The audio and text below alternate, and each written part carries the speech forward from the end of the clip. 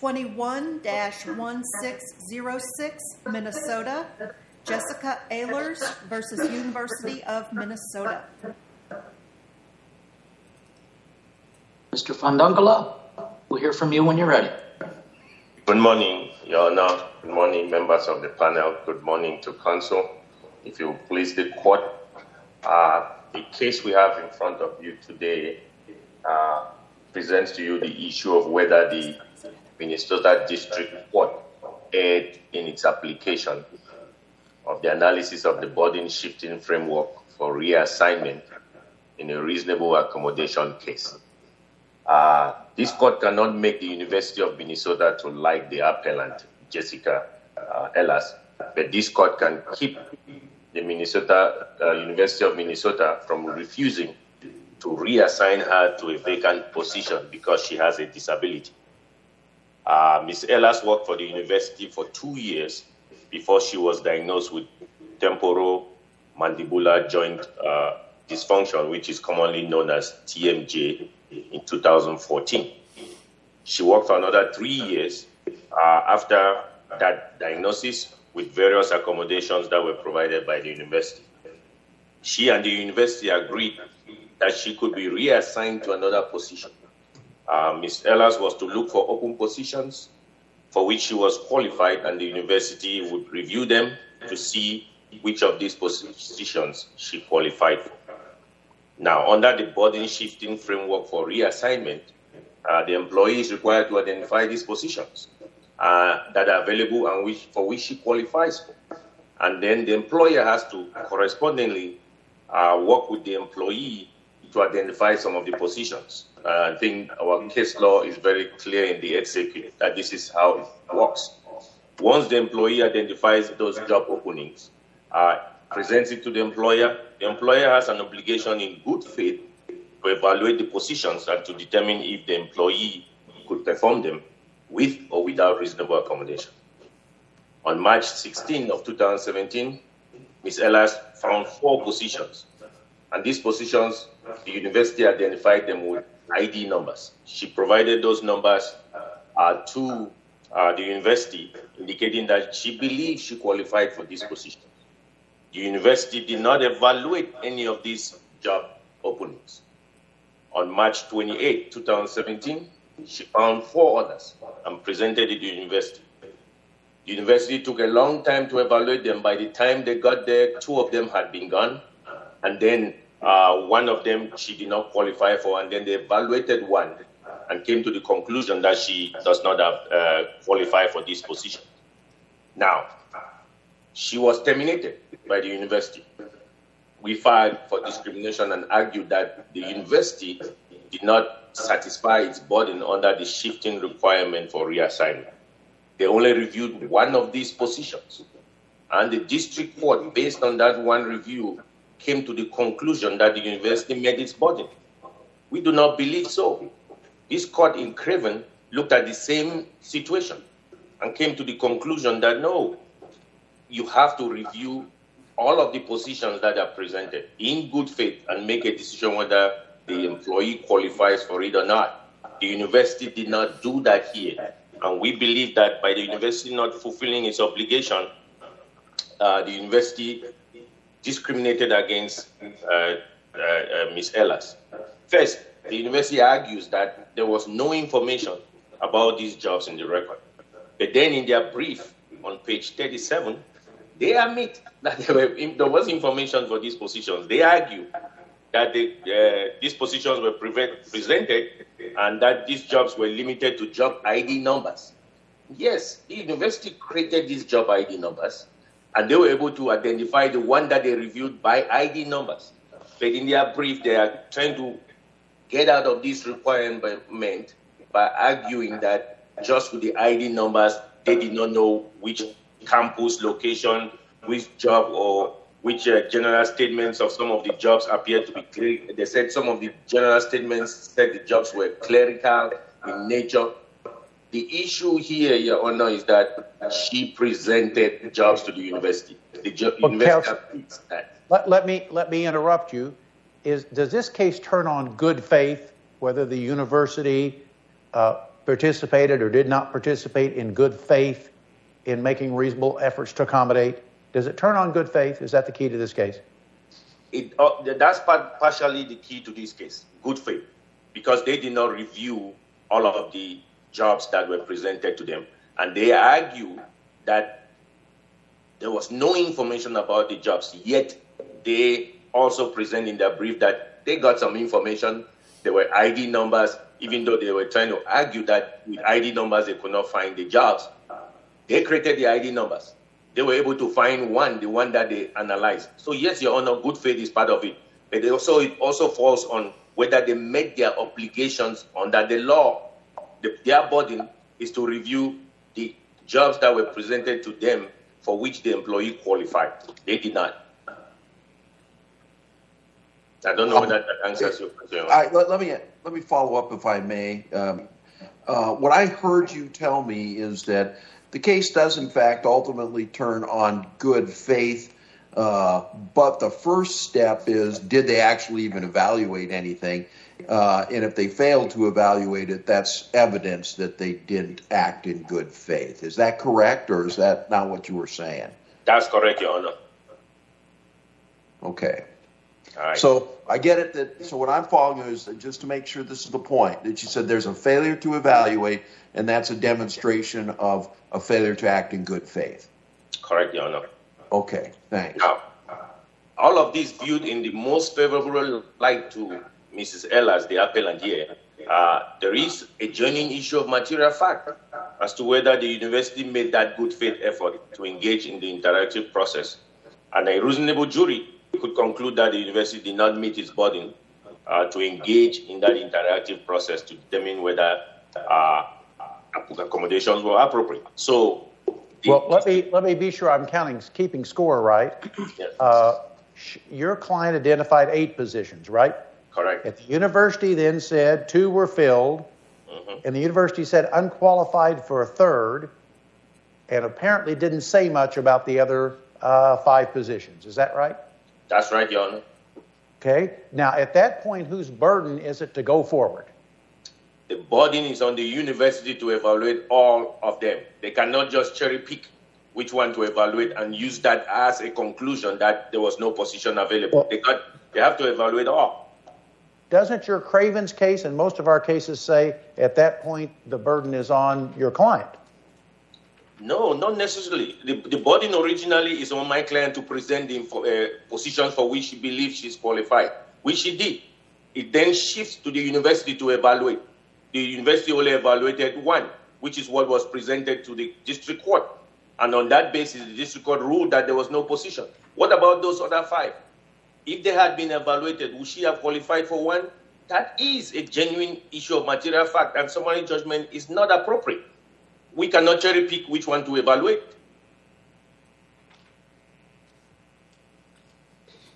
Doesn't your client have to show, though, that there is a position available that for which she qualifies with or without an accommodation? Correct. And that's what she did in picking these 8 positions. She looked at them, looked at whether she qualifies for them before presenting them. But don't you have to put into the record what the duties are and show that she can, in fact, do those with or without an accommodation? We will be able to put that in the record from the ID information for these jobs. Now, ID is just a number. It doesn't tell us what the duties are. It does not, Your Honor, but that obligation now is on the university to evaluate, because my client, there were thousands of jobs at the university. My client picked these 8 because she believed she qualified for them. She presented it to the university. It was the university's position, like they did on the one that they evaluated, to look at it and say, okay, you qualify for it, we're going to have you interview for it. Yeah, but they did not do that. I hate to bring us back to Cravens, but if I look at Cravens, it appears to me that that Ms. Cravens in that case presented a genuine issue of material fact, because she actually posted or put in an affidavit which included sworn statements of what the job position was, what the job position duties detailed, what her physical limitations were, and her competence to perform the underlying duties. And it seems to me that in all of our cases, that when you look at somebody having created a material question of fact that needs to go forward, they've at least done that. And I think that you're going to have to show us in this record where something reasonably equivalent to that has taken place. And so what in this particular record is similar to that? Yes, Your Honor, what the agreement, we were working with the agreement that the university reached with the appellant. Identify us jobs for which you were qualified. She did that. They evaluated just one. And if you look at their evaluation, they did that evaluation looking at her restrictions, the job descriptions, and then they came to the conclusion that no, you cannot do this job. That was what was supposed to be done in the other 5 jobs, which they did not do. I understand that we're a little different from Craven because Craven, the detailed arrangement of Craven was that she should present information about the jobs. In our particular situation was for her to identify positions that she believed she qualified for, and the university was going to review them. And once she identified, I think she had met her obligation or her burden, and the university was supposed to evaluate like they did on the one other job. The fact that they did not do it on 5 other jobs, we cannot tell whether she would have qualified for those jobs. And I don't think it's something for summary judgment.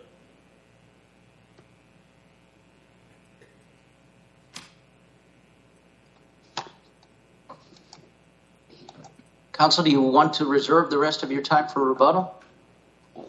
Yes. Before I do that, Your Honor, the court, we can look at the Benson case, which is also similar to this case. And we've talked about Craven.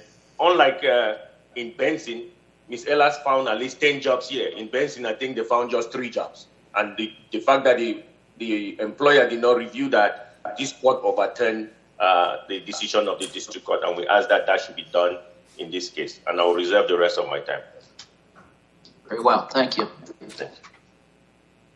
Mr. Benrud? Thank you. Good morning. Again, I'm Brent Benrud, Senior Associate General Counsel from the Office of the General Counsel at the University, appearing for the university. There is, in fact, one issue on appeal today, and that is whether the district court erred in ruling that the university was not required to provide reasonable accommodation to the appellant by reassigning her to another position. The district court's analysis of that issue is on page 31 through 40 of its order. The law that controls the issue does not appear to be in dispute, with both the parties and the district court relying on essentially the same decisions from this court. So the case really boils down to the factual record and whether the district court correctly found that there was no disputed issue of material fact that would require the matter to proceed to trial. And in evaluating the factual record, it's important to recognize, and I think the court has already sort of taken this into account in some of the questions it's asked, that there's really 2 components to that analysis: the parties' relative burdens of proof in the litigation and the parties' obligations to one another during appellant's employment. And this distinction, sometimes has gotten blurred in the arguments, both in the briefs and I think already this morning during argument. So I want to be clear in addressing it. The burden of proof in the litigation is governed by this court's decisions in Fenney versus Dakota and Heiser versus Toro. So under Fenney, appellant bore the initial burden of showing that she was a qualified individual. And then under Heiser, in order to carry that initial burden, appellant had to show that accommodation was possible. Now, appellant acknowledges, and the district court correctly found, that appellant could not have been accommodated in her current position. So to satisfy her initial burden, appellant had to show that there was a vacant position available that she could have performed, taking into account all of her work restrictions. When appellant addresses the issue in appellant's briefs and here at argument, appellant talks about the jobs appellant identified and requested information about during her employment. But that's not the issue under Fenney and Heiser. The issue is the evidence in the record and whether the evidence shows there was a vacant position available that appellant could have performed. The district court reviewed the issue based on the evidence in the record as gathered by the parties during discovery and as presented by the parties in their summary judgment briefs and at the summary judgment hearing. And the district court correctly found that appellant only presented evidence in the record of one position for the district court to review. On the face of that evidence, the district court correctly found on pages 38 through 40 of its order that appellant could not have performed that position given her work restrictions. The burden of proof never shifted to the university because appellant failed to carry her initial burden of showing there was a vacant position she could have performed. Now, appellant argues the university failed to adequately provide her with information regarding vacant positions or to assist her in identifying vacant positions during her employment. And I'll address that argument in a moment with regards to the party's obligations during appellant's employment. However, in terms of the standard established in Fenney and Heiser, the district court correctly performed its analysis based upon the evidence in the record as gathered through discovery and presented by the parties. I mean, appellant had a full opportunity to conduct discovery and present evidence to the district court. Appellant faults the district court for only reviewing one position. However, appellant only presented one evidence in the record regarding one position for the district court to review. So based upon the record, the district court correctly found that there is no evidence from which a jury could find that there was a vacant position available that appellant could have performed. Counsel, shouldn't the university at least have said something about the other 5 positions, some kind of throwaway in an email line about it? Well, it did, and I'm going to turn in a moment. Wait. Let's get the record straight. I understand, and I asked about this several times, so feel free to correct me. The university did not provide a response in the record regarding the other 5 positions. Is that true or false?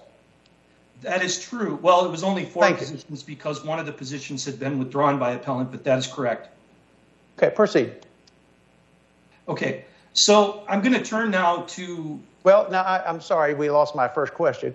Why didn't the university at least, at the bottom of some email say, and the other 5 also appear, I'll paraphrase the district court, that you're not qualified, not compatible with your long list of medical restrictions?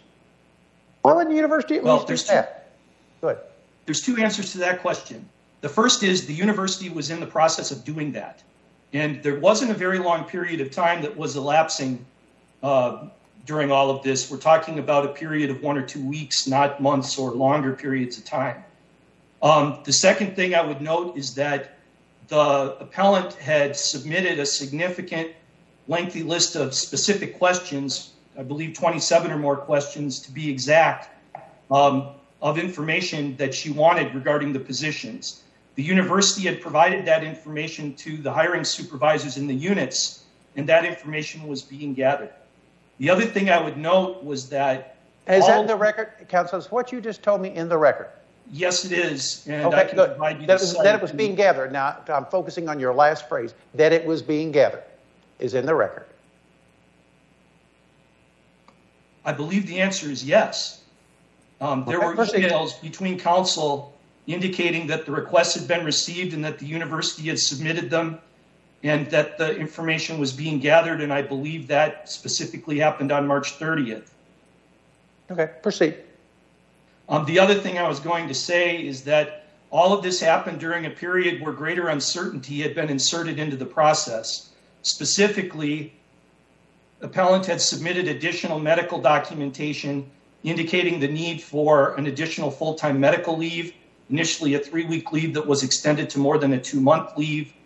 The medical documentation indicated that appellant would need to have a reduced schedule when she got back, and also that she would have to be reevaluated to determine what additional work restrictions might be needed. So during all of this time, no one was really even sure exactly what the restrictions might be when appellant returned from that leave. So all in all, it made it extremely difficult. The university could have easily just looked at the positions and said, well, we clearly don't think she could do any of these jobs. But that's not what the university did.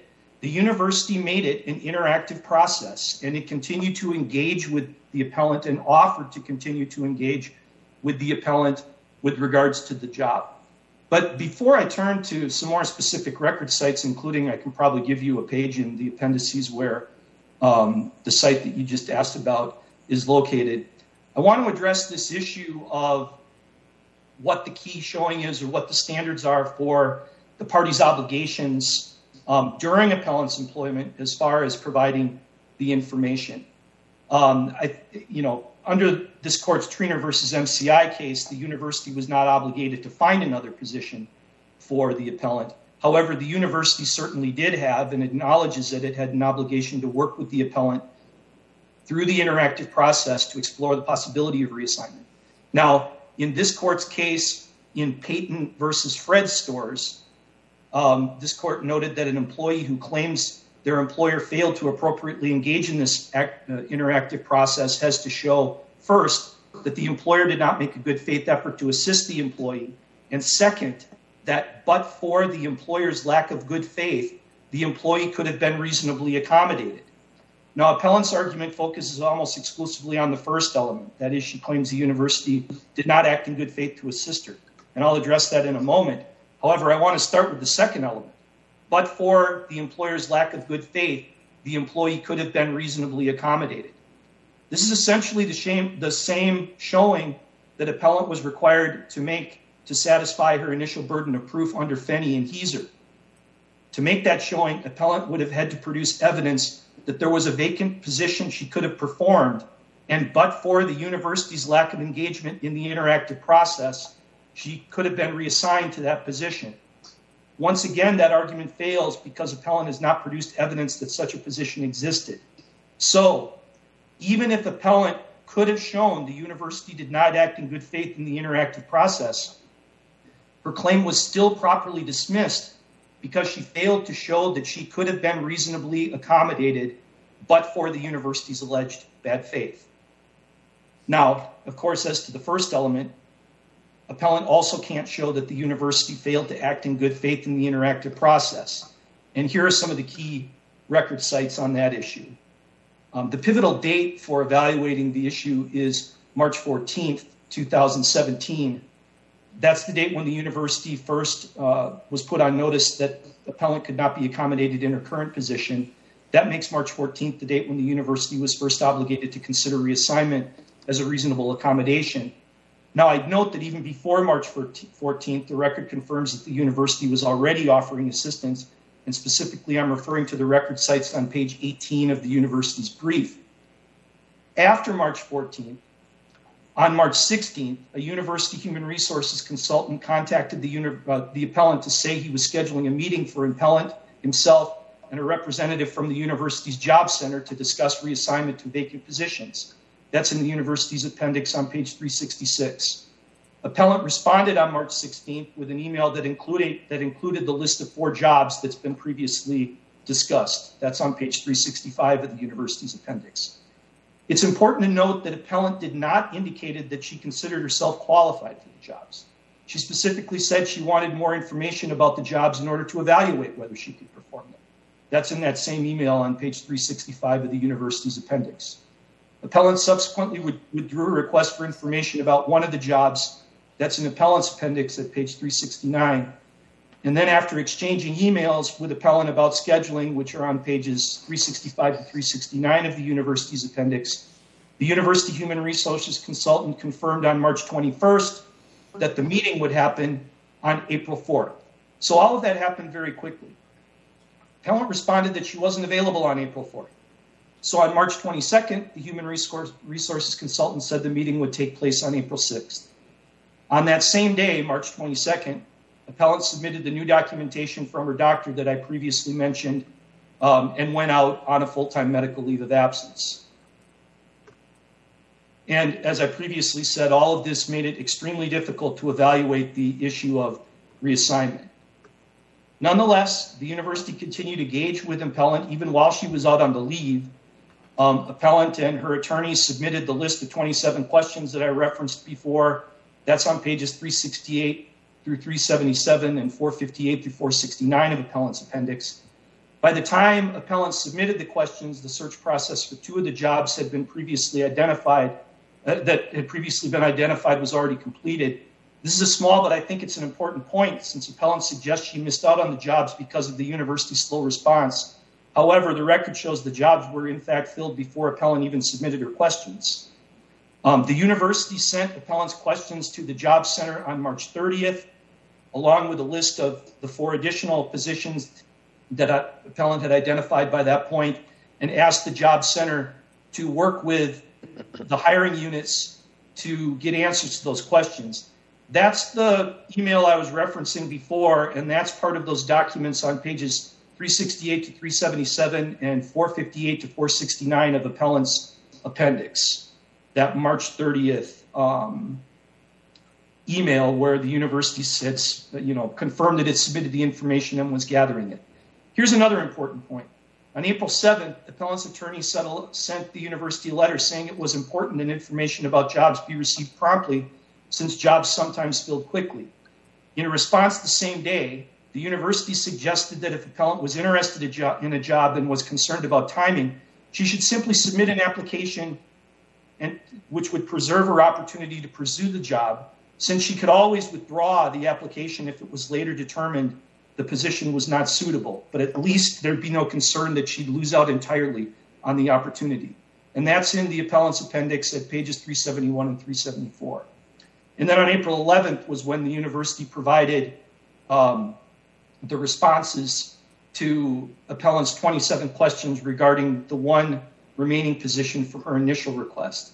So all of that happened within less than a month from the date the university was first put on notice of the need to engage in this process whatsoever. So, in short, I think the record shows that the university went to great lengths throughout appellant's employment, and even after her employment had ended, to work with appellant to find a reasonable accommodation for her disabilities. However, the disabilities and work restrictions were significant and extensive, and there simply was no reasonable accommodation to be found. So, in conclusion, the district court's decision dismissing appellant's claim was well-reasoned and fully supported by the law and the record, and there are no disputed issues of material fact that require this case to proceed to trial. The district court's decision should be affirmed, and unless the court has other questions, I appreciate your time and thank you. Hearing none, we'll have rebuttal. You'll need to unmute your microphone. Thank you, Your Honor. The appellant is very grateful to the university for what they did to try to accommodate her in her position. Both the appellant and the university came to the point where they said, we'll have an accommodation of last resort, reassignment. And this is what this issue is about. It's in the process of reassignment that the university cut the ties with the appellant. They terminated her employment April 17th. They've gone down the timeline here that they decided to do reassignment March 14th. Less than about a month after, they did not continue the process. The issue here is, did the appellant present jobs for which she was qualified? Yes, the appellant did. The appellant requested information about these jobs. The lawyers wrote to the university indicating that she qualified for these positions. The university took days, 11 days, 2 weeks to even respond back that they have sent this job that she has identified to the supervisors or the hiring managers. And by the time they did that, 2 of them were gone. They evaluated only 1. The other 5, we don't know what happened. The university has not indicated what happened. In their argument, they argued that, the appellant only provided them with IDs, and the appellant did not give them general information. They created the IDs. They were able to find it for the one position that they reviewed. Why can't they find it for the others? And the court is very on point here. There is no information from the university about these other 5 positions. How did they find information about the one position that they analyzed? They should have done the same here. If they did not do it, Your Honor, summary judgment was not appropriate. It is for a jury to determine whether the university acted in good faith in not reviewing these 5. Whether in these 5 other positions, the appellant could have had one of these jobs that she qualified to do with or without her restrictions. So we ask that this decision of the district court be overturned because the appellant met her burden. And we're grateful to the university. But again, the law is the law. They did not meet their burden in reviewing the applications that were submitted to them. And for that reason, the district court should not have issued summary judgment. Thank you. Well, counsel, we thank you for your appearance today and your arguments. The case will be submitted and decided in due course.